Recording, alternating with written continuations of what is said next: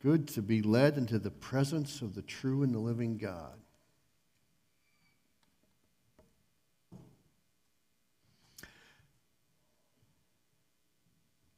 This morning we're going to be talking about wisdom. It's my personal observation that wisdom is a rare commodity. As I look at my own life, some of the bonehead decisions I've made over the years just baffle me. As I look at our culture, school boards, White House, doesn't matter. There just seems to be a distinct absence of wisdom.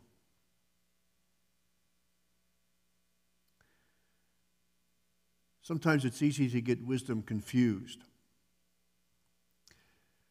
While there's an element of this, we're not talking about intellect. There are some very smart people who aren't very wise.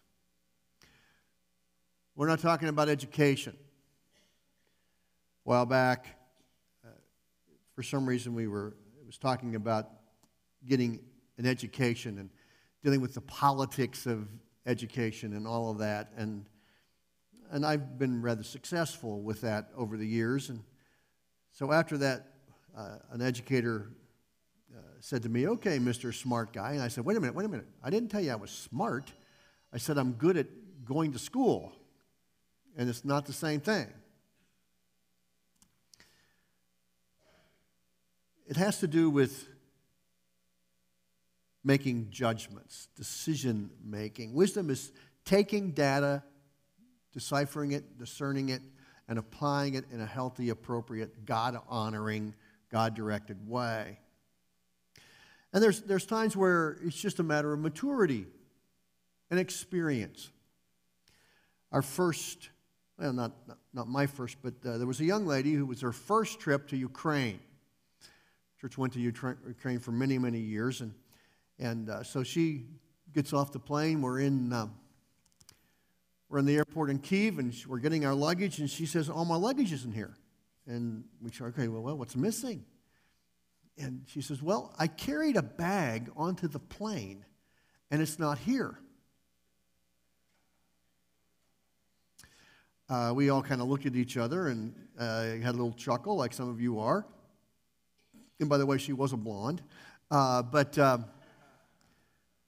carry on, carry off. You didn't get that. Well, this young lady matured and grew up, and she was a mission leader in a large church in California, taking trips all over the world. She just had never had that experience. And so as we mature, hopefully we get better at coping and dealing with our world. You are making decisions constantly. Life is just one decision after another. Most of you, I trust, brushed your teeth today, did something oral hygiene. And I have a 5- and a 6-year-old granddaughter. We have to remind them to brush their teeth. They just haven't figured that out yet.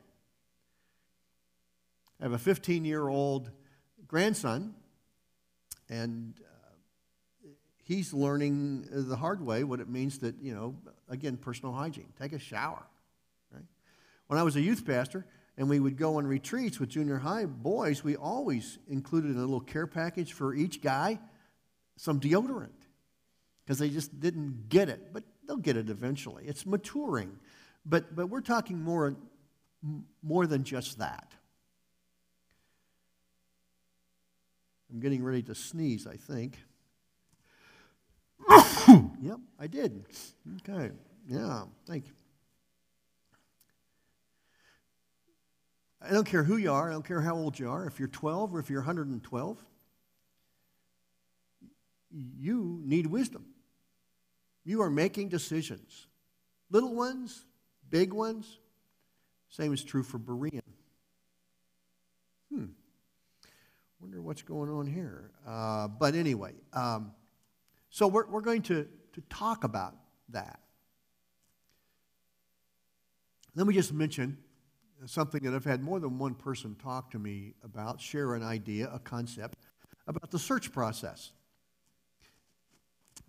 And somehow somebody got the idea that we were going to bring like 3 different men in and For 3 consecutive Sundays, they were going to preach, and everybody was going to kind of look them over and check off their list, and then there was going to be a vote on those 3.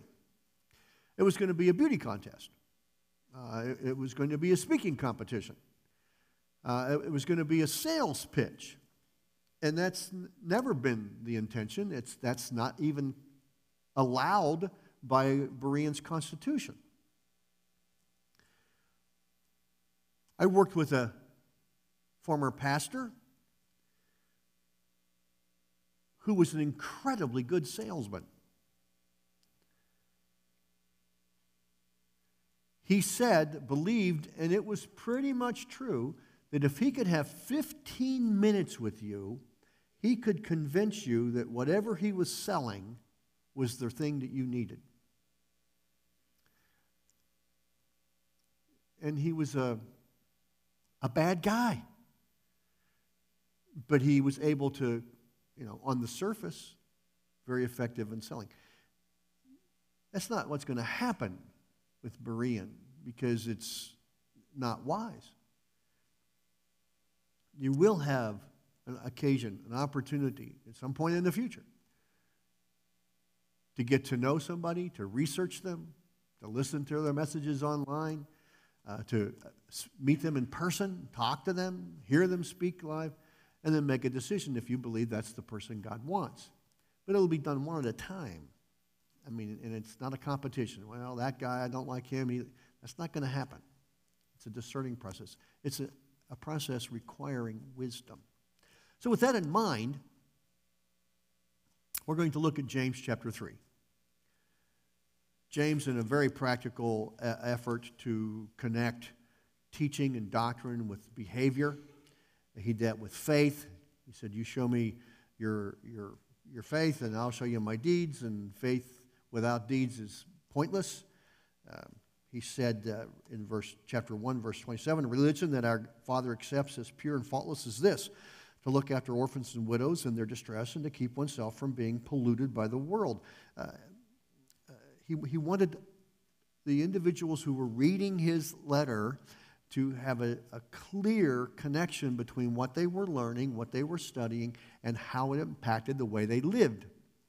And so now he's doing that with wisdom. I would invite you to turn to James chapter 3. We're going to look at verses 13 to 18. Turn your phone on, turn your device on, open up your Bible, and we're going to read that together. Would you stand with me in anticipation from hearing God and in respect to God and His Word? James chapter 3, verses 13 to 18. Who is wise and understanding among you? Let him show it by his good life, by deeds done in the humility that comes from wisdom. But if you harbor bitter envy and selfish ambition in your hearts, do not boast about it or deny the truth. Such wisdom does not come down from heaven, but is earthly, unspiritual, of the devil. For where you have envy and selfish ambition, there you find disorder and every evil practice. But the wisdom that comes from heaven is first of all pure, then peace-loving, considerate, submissive, full of mercy and good fruit, impartial and sincere. Peacemakers who sow in peace raise a harvest of righteousness. Father, we ask that your Spirit would be our teacher. Lots of voices, Father, clamoring for our attention. We want to hear from you. I ask, Lord, that you would protect these dear people from an interpretation that's incorrect, that I might present an application that's inappropriate. Lord, help us to hear you. Give us hearts that are open, minds that are sharp, wills that are poised to obey, to be encouraged, to be challenged. Whatever you know, each of us need. We are grateful, Father, for the indwelling Holy Spirit to those of us who know you as Lord and Savior. We are grateful that you have preserved your word for us supernaturally. Lord, give us ears to hear, please, for our good and your glory. In Jesus' name, amen. Thank you. Please be seated. We find here that there are two sources of wisdom. James clearly states them. Okay? In verse 15, he talks about inappropriate, weak wisdom. He calls it, such wisdom does not come down from heaven, but is earthly, unspiritual, of the devil. The two sources of wisdom. One is earthly, ultimately the devil. Satan is our enemy. He is bright. He is crafty. He's not God, and he has limits, to be sure. And God is still in control, and Satan is kept on a leash, if you will. But nevertheless, he is alive and well and seeking to impact believers, to distract us, to discourage us, to defeat us. So one source of wisdom is earthly wisdom. Notice the descending order of severity: earthly, unspiritual, of the devil. Remember that Peter was told, "Get thee behind me, Satan." There are times where even Christ's followers can be unwitting pawns of the enemy, saying what appears to be reasonable, but is not really wise. Ephesians 6:12, "For we do not wrestle against flesh and blood, but against the rulers, against the authorities, against the cosmic powers over this present darkness, against the spiritual forces of evil in the heavenly places." I think we have demonstrated in our culture during my lifetime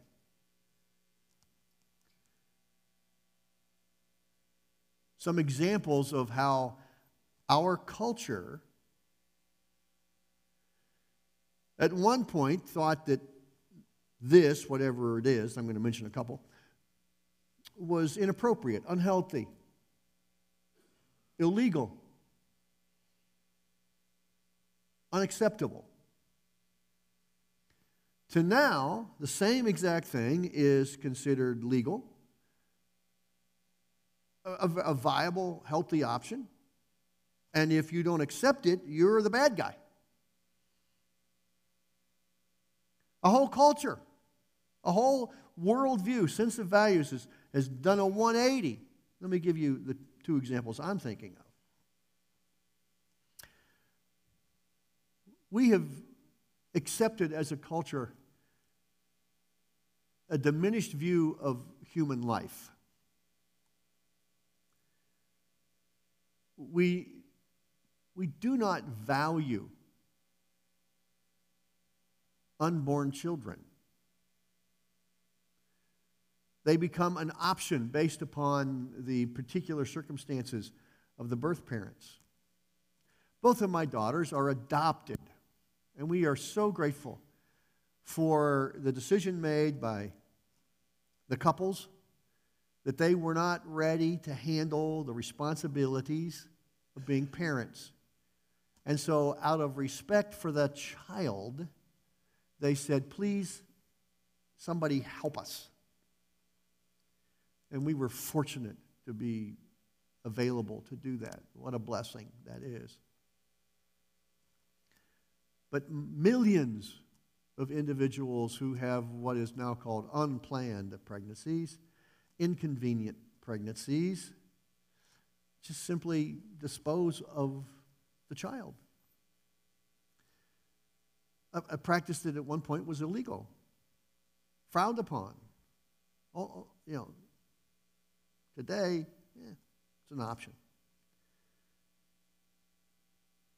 Older people. There was a time where older people were venerated. They were respected. They were loved. They were cared for sacrificially. Time, energy, and money. And now we marginalize older people. We kind of, keep them over here, out of way, out of sight, out of mind. They're an inconvenience. They're a drain on my limited resources. 180. Human life. Another broad-stroked arena of life is this whole gender confusion discussion / debate. There was a time a baby was born and the doctor would hold the baby up and slap it. The baby would start crying and say, oh, this is a boy. This is a girl. They could see it. Now a baby is born and the anticipation is, well, someday they'll make a choice.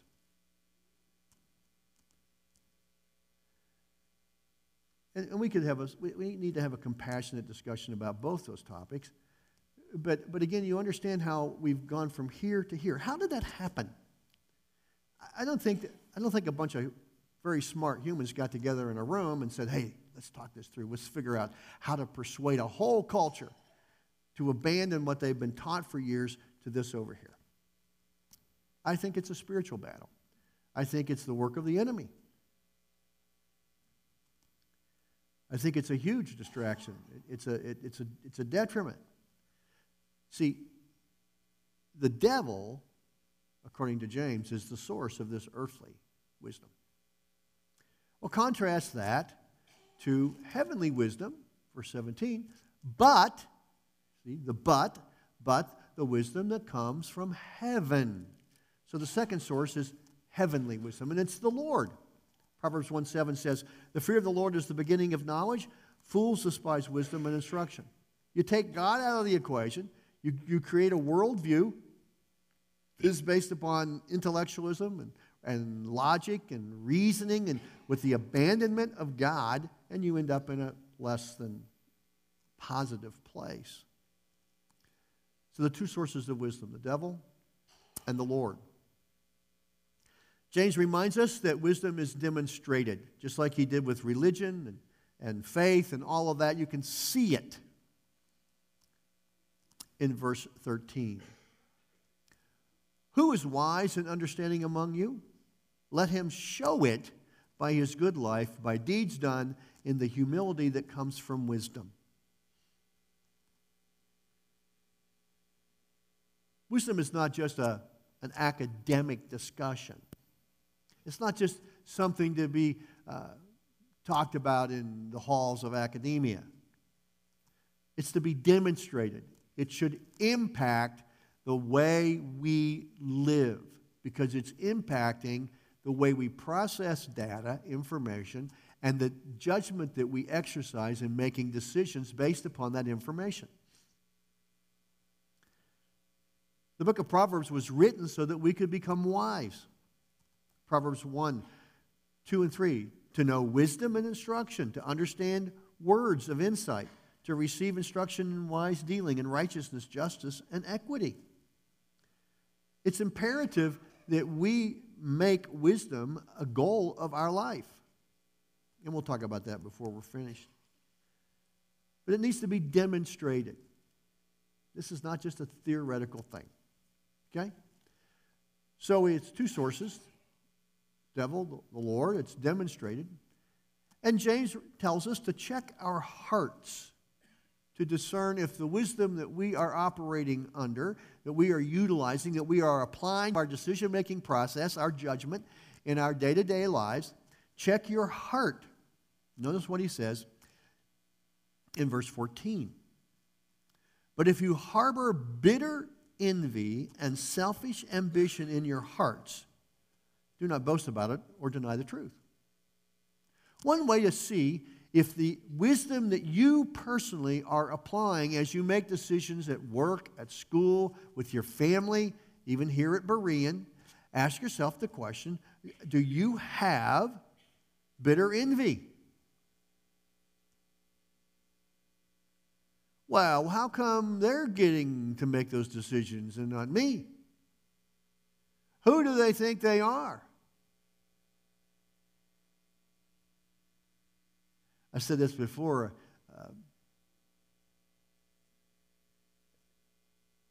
We see this demonstrated significantly in the United States sports world, especially when it comes to children and students. Well, who's that coach think he is? My daughter's as good as that girl. How come she's not in? I'm calling the principal. I'm going to make a complaint to the school board because they're not giving my child enough court time. That bitter envy. That's selfish ambition. Okay? This is the person who interprets everything, and that's a little bit of hyperbole, I understand, on the basis of how is it impacting me? What is being asked of me? What am I being asked to give up? What am I being asked to do? To the extreme, this is the paranoid person. They're out to get me. No one listens to me. I don't feel valued. In church world, it's like, well, who do those deacons think they are? Who made the pastors the king of the church? How come they're making all the decisions? Be careful. Check your heart. Check your heart. Bitter envy and selfish ambition. The wisdom writer in Proverbs 4:23 says, keep your heart with all vigilance, for from it flow the springs of life. Always look inside. Be honest enough to say, man, something's going on here. And then he gives this caution. Do not boast about it. Well, I really have insight. People won't listen to me. They don't understand that I get it. I've been in situations where somebody in a leadership position in a church genuinely believed that they knew more than anybody else. And if the church would just do what they said, the church would flourish. Now, not to mention that the person didn't graduate from college. That's no big deal, really, in my book. But, and you know, they were a business person. They were sharp and all that. But they're part-time thinkers. Well, what do these pastors know? I mean, they just spend their whole lives getting ready for this and trying to do this, but they don't know what they're talking about. I'm better. Do not boast about it. And do not deny the truth. Don't live in the world of denial. Be willing to allow the Spirit of God to speak to you, because there may be some heart adjustments that you need to make in your life. Check your heart. This applies to everything. We're doing a family vacation this summer, and my 15-year-old grandson does not like the beach. He just doesn't. He loves cities. And he's been to lots of cities, spent lots of time in cities. He was in Paris at the conclusion of the 100th running of the Tour de France. I mean, he likes cities, subways, and noise, and dirt, and all that kind of stuff. Of course, Grandma and Grandpa and Mom and Dad have helped him in that long. But he doesn't want to go to the beach. It doesn't matter to him that everybody else wants to go to the beach. His parents, his grandparents, his nieces, his aunt. You know, well, okay, but really, I want to go to the city. Well, selfish ambition. And we've pretty much squelched that discussion. He's going to the beach. And he will have a good time. Forced fun. But check your heart. Check your heart. Then check your wake. What's behind you? Okay?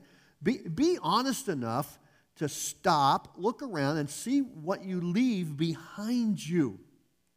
And James paints a picture of what earthly wisdom of the devil leaves behind and what heavenly, godly wisdom leaves behind. So just turn around and with an open heart and mind, look, pay attention. What are you seeing? Okay? Proverbs 28:28 says, when the wicked rise, people hide themselves. But when they perish, the righteous increase. You ever been in a situation, and I know you have, where there was a person in your classroom that just caused trouble, and when the days that they weren't there, things were better. Volleyball practice went better when she wasn't at practice. Workplace. Oh, he's on vacation this week. We're going to have a great week. Okay? When the person who lacks wisdom, heavenly wisdom, is removed, things get better. Things get better. But when they're around, people hide, according to the Proverbs. I had a good friend that came to a point in his life, and he asked himself the question, who's going to cry at my funeral? And he pondered that. Who's going to miss me? And he changed the way he lived. He changed the way he lived. When the wicked rise, people hide themselves, but when they perish, the righteous increase.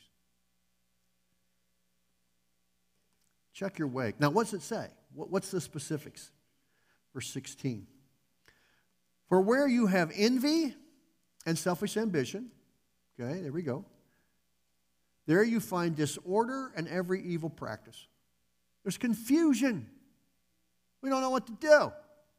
You say this one time and this another, and there seems to be no real purpose. There's no consistency. Disorder. Are things better when you're not around? I'd be surprised if there's not an uncle or an aunt or somebody in your family that when they show up at family events, you just wish they weren't there. Don't be that person. Find disorder. An evil practice. I've said it before. There's a very unwelcomed pattern in the church in America that young people, starting with junior high now, start drifting away from the Lord. By the time they get into college, they pretty much wash their hands of the whole church thing. And so they've been studied. Why? What's going on? What are we doing wrong? How are we failing in this passing off our faith to the next generation, which we're commanded to do? And one of the contributing factors that has been surfaced is that children see their parents. And they see the faith of their parents. And they see more often than we want to admit that mom and dad, they put on their Christianity Sunday morning and they take it off about 1 o'clock on Sunday afternoon. Put it in a little bag, pull it out the next week. And there's no connection between what they say they believe and how they act on Sunday morning compared to how they live the other 6.5 days of the week. It's called hypocrisy. And the children see it, they're frustrated by it. It doesn't make any sense to them, and it just tells them, well, what's going on here? Why would I embrace a faith that you really don't apply on a regular basis? Evil practice. What's a wake result from the heavenly wisdom? Verse 18. Peacemakers who sow in peace raise a harvest of righteousness. A harvest of righteousness. As with most of you, the prayer that my wife and I have had for our children and grandchildren is that they would grow up to be godly people. That they would become independent of mom and dad and dependent upon the Lord. Now, we have made mistakes that are just colossal. But that's our heart. We want to see a harvest of righteousness.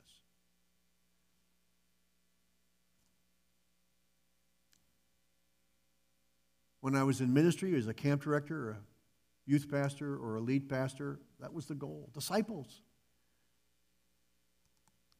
As an interim pastor now for these past several years, help the church get ready. to do ministry while I'm there. It's not a parenthesis or a hiatus. It's not a nap. It's not a vacation. It's not a hibernation. Ministry continues, but we're thinking about getting ready for the next person, the next chapter. A harvest of righteousness. Check your wake. Okay? So you get two sources of wisdom: earthly, the devil; heavenly, the Lord. Wisdom is demonstrated. Check your heart. Check your wake. And then James gives 7 bullet point characteristics of heavenly worship. But the wisdom that comes from heaven is, first of all, pure. In this context, he's talking about purity in the sense of it's absent from this selfish ambition and this bitterness. That kind of purity. Not that other kinds of purity aren't important, but that's what he's talking about here. Peace-loving. Life is all about people. It's always about people. Every decision that we make has multiple layers of impact, but ultimately it helps other people. It's about other people. So we need to be peace-loving. We as much as possible with me, with you, be at peace with everyone. You're not successful because they have wills and they make choices, but we need to be committed to that. It's about people. Considerate. This could mean a number of things, but I think in the context, at least one strong aspect of this is that they recognize situational realities. Again, if you go back to chapter 1, verse 27, when he's explaining what real religion is, he talks about orphans and widows. He's looking at life in an honest way, and he's saying, okay, treat this person this way, this person this way, this person this way. We don't treat everybody the same. We don't want to be treated the same. So when you are exercising heavenly wisdom, which finds its source in the true and the living God, you're paying attention to what's going on. You don't discipline your children. Some children are incredibly passive, and you treat them a certain way, and you hope they give them more strength and able to say no to the crowd. And then some are just so strong-willed. It's amazing that they've survived. I mean, I've had one of each, and my oldest daughter, she is fortunate that we did not kill her. Really. But you treat them differently. You're considerate. Submissive. You have to have a healthy relationship to authority. Bob Dylan said it like this: you're gonna serve somebody. It's either going to be the devil or it's going to be the Lord. Okay? You're going to serve somebody. So have a healthy response to authority. We are all under authority, every single one of us, at multiple levels and at different times, to be sure. Mercy, not giving what is deserved. See, when you're talking about me, I want mercy. I don't want what I deserve. When we're talking about you, I want justice. Okay? Well, wisdom, which reflects the heart of God, and God is just, and He will act justly, righteously, according to His characteristic of being holy. Make no mistake about it. God will not be mocked. But He is also merciful, slow to anger. Be like that. Good fruit. Demonstrate impact. People can see it, taste it, experience it. Impartial means that you value and respect everybody. Now you do that with wisdom. You're considerate, all those kind of things. And then sincere. That's integrity. You cannot have a meaningful long-term relationship with anybody if they do not tell you the truth. Last year, my grandson, who was 14, was deceiving his parents about his grades. He was able to manipulate that for a little bit of time. until the teacher started talking to mom and dad. And we had a long talk about that. His name is Cameron. I said, Cameron, you realize if you don't tell the truth, you will not be trusted. And you cannot have a relationship. You can't keep a job. You can't have a relationship. You can't have a healthy marriage. You can't have friends. You have got to be a young man of integrity. And I think he got that. I pray he did. But what's true for a 14-year-old is true for a 44-year-old and an 84-year-old and a 104-year-old. You'll notice that in each of these, I give you a proverb to look at. Remember that the book of Proverbs was written so that we could become wise. Here's the incredible good news about this. And that is that you and I can become wise. We are not condemned to our past. We can change. We can learn. We are being transformed into the image of Jesus Christ. But this is what the prologue, the beginning of Proverbs says. Proverbs chapter 1. The Proverbs of Solomon, son of David, king of Israel, for attaining, meaning you don't have it now, attaining wisdom and discipline, for understanding words of insight, for acquiring a disciplined and prudent life, doing what is right and just and fair. Who doesn't want that for their own life? For giving prudence to the simple, you can move from simple to wise. Knowledge and discretion to the young, you can mature as you grow up. Let the wise listen and add to their learning. Even if you've got a measure of wisdom, you can get wiser. And let the discerning get guidance. Let me suggest to you that the way to become wise, first of all, is ask for it. Make it a conscious prayer request. James chapter 1, verse 5. Acknowledge that you desperately need God to give you wisdom in the decisions that you're making. Walk with the wise. Who do you hang out with? What are you reading? What are you listening to? What are you watching on television? What are you accessing on your computer? Walk with the wise. And then seek wisdom. Seek wisdom. Where does God provide the opportunity for us to become wise? In the book of Proverbs. So read it, ponder it, pray over it, memorize it. Go to Proverbs. There are 31 chapters of Proverbs. There is not a month in our calendar that has more than 31 days. So read a chapter. Start this way. Read a chapter. Today's the 19th. Go home and read Proverbs 19.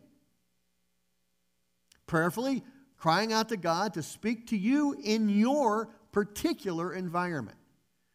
And then tomorrow do Proverbs 20, and then 21. You get busy, you miss 22, then go to 23. I've been doing that for years. Now some of you are thinking, well, it didn't work with you. Well, let me just suggest to you, you wouldn't want to see me without that. I mean, let's not go there, okay? And so I got a long way to go. But by the grace of God, I'm a little better than I used to be. I've slowed that down in recent years where I just take a little bit a day, and put it right in my journal and pray about it and think about it. Kind of slow it down. But start with just reading the proverb and asking the Spirit of God to speak to you. And out of those verses, there's a real good chance you're going to find something. Yeah, hey, I need that. That impacts me today. Ask for it, walk with the wise, seek it. You and I, for as long as God gives us breath, are going to be making decisions. We desperately need the Spirit of God to use the Word of God to help us to be wise. Whether that's me as an individual, you as an individual, our families, our church. I have come to greatly respect the leadership of Berean.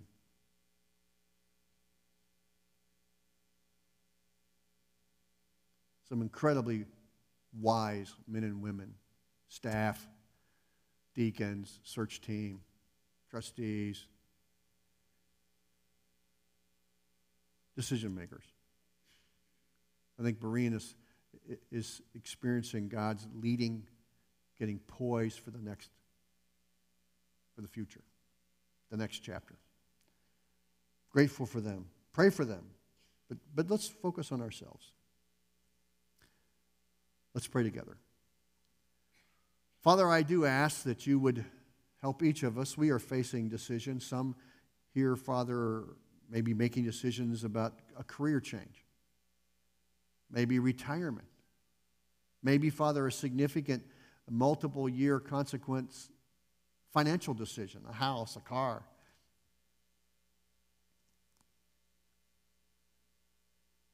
There's probably people here, Father, who are thinking in terms of, should we have another child? Should we have a child? Should I get married? Who should I get married to? Lord, there are all those kind of big decisions. And then the little ones.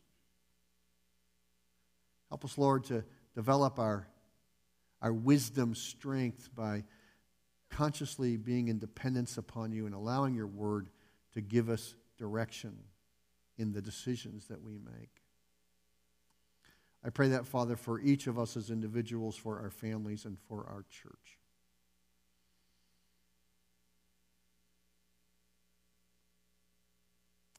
Lord, we long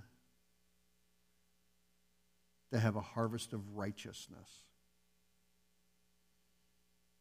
We want that to be our heritage.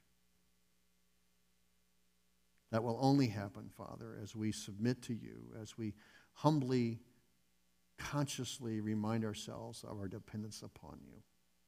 Thank you, Father, for your goodness and for your mercy.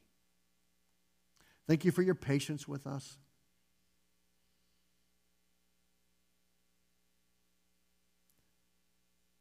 Thank you, Father, for the incredible privilege of seeing you transform us into the image of your Son, and then, Lord, to allow us the privilege of being used in other people's lives as well. Thank you, Father.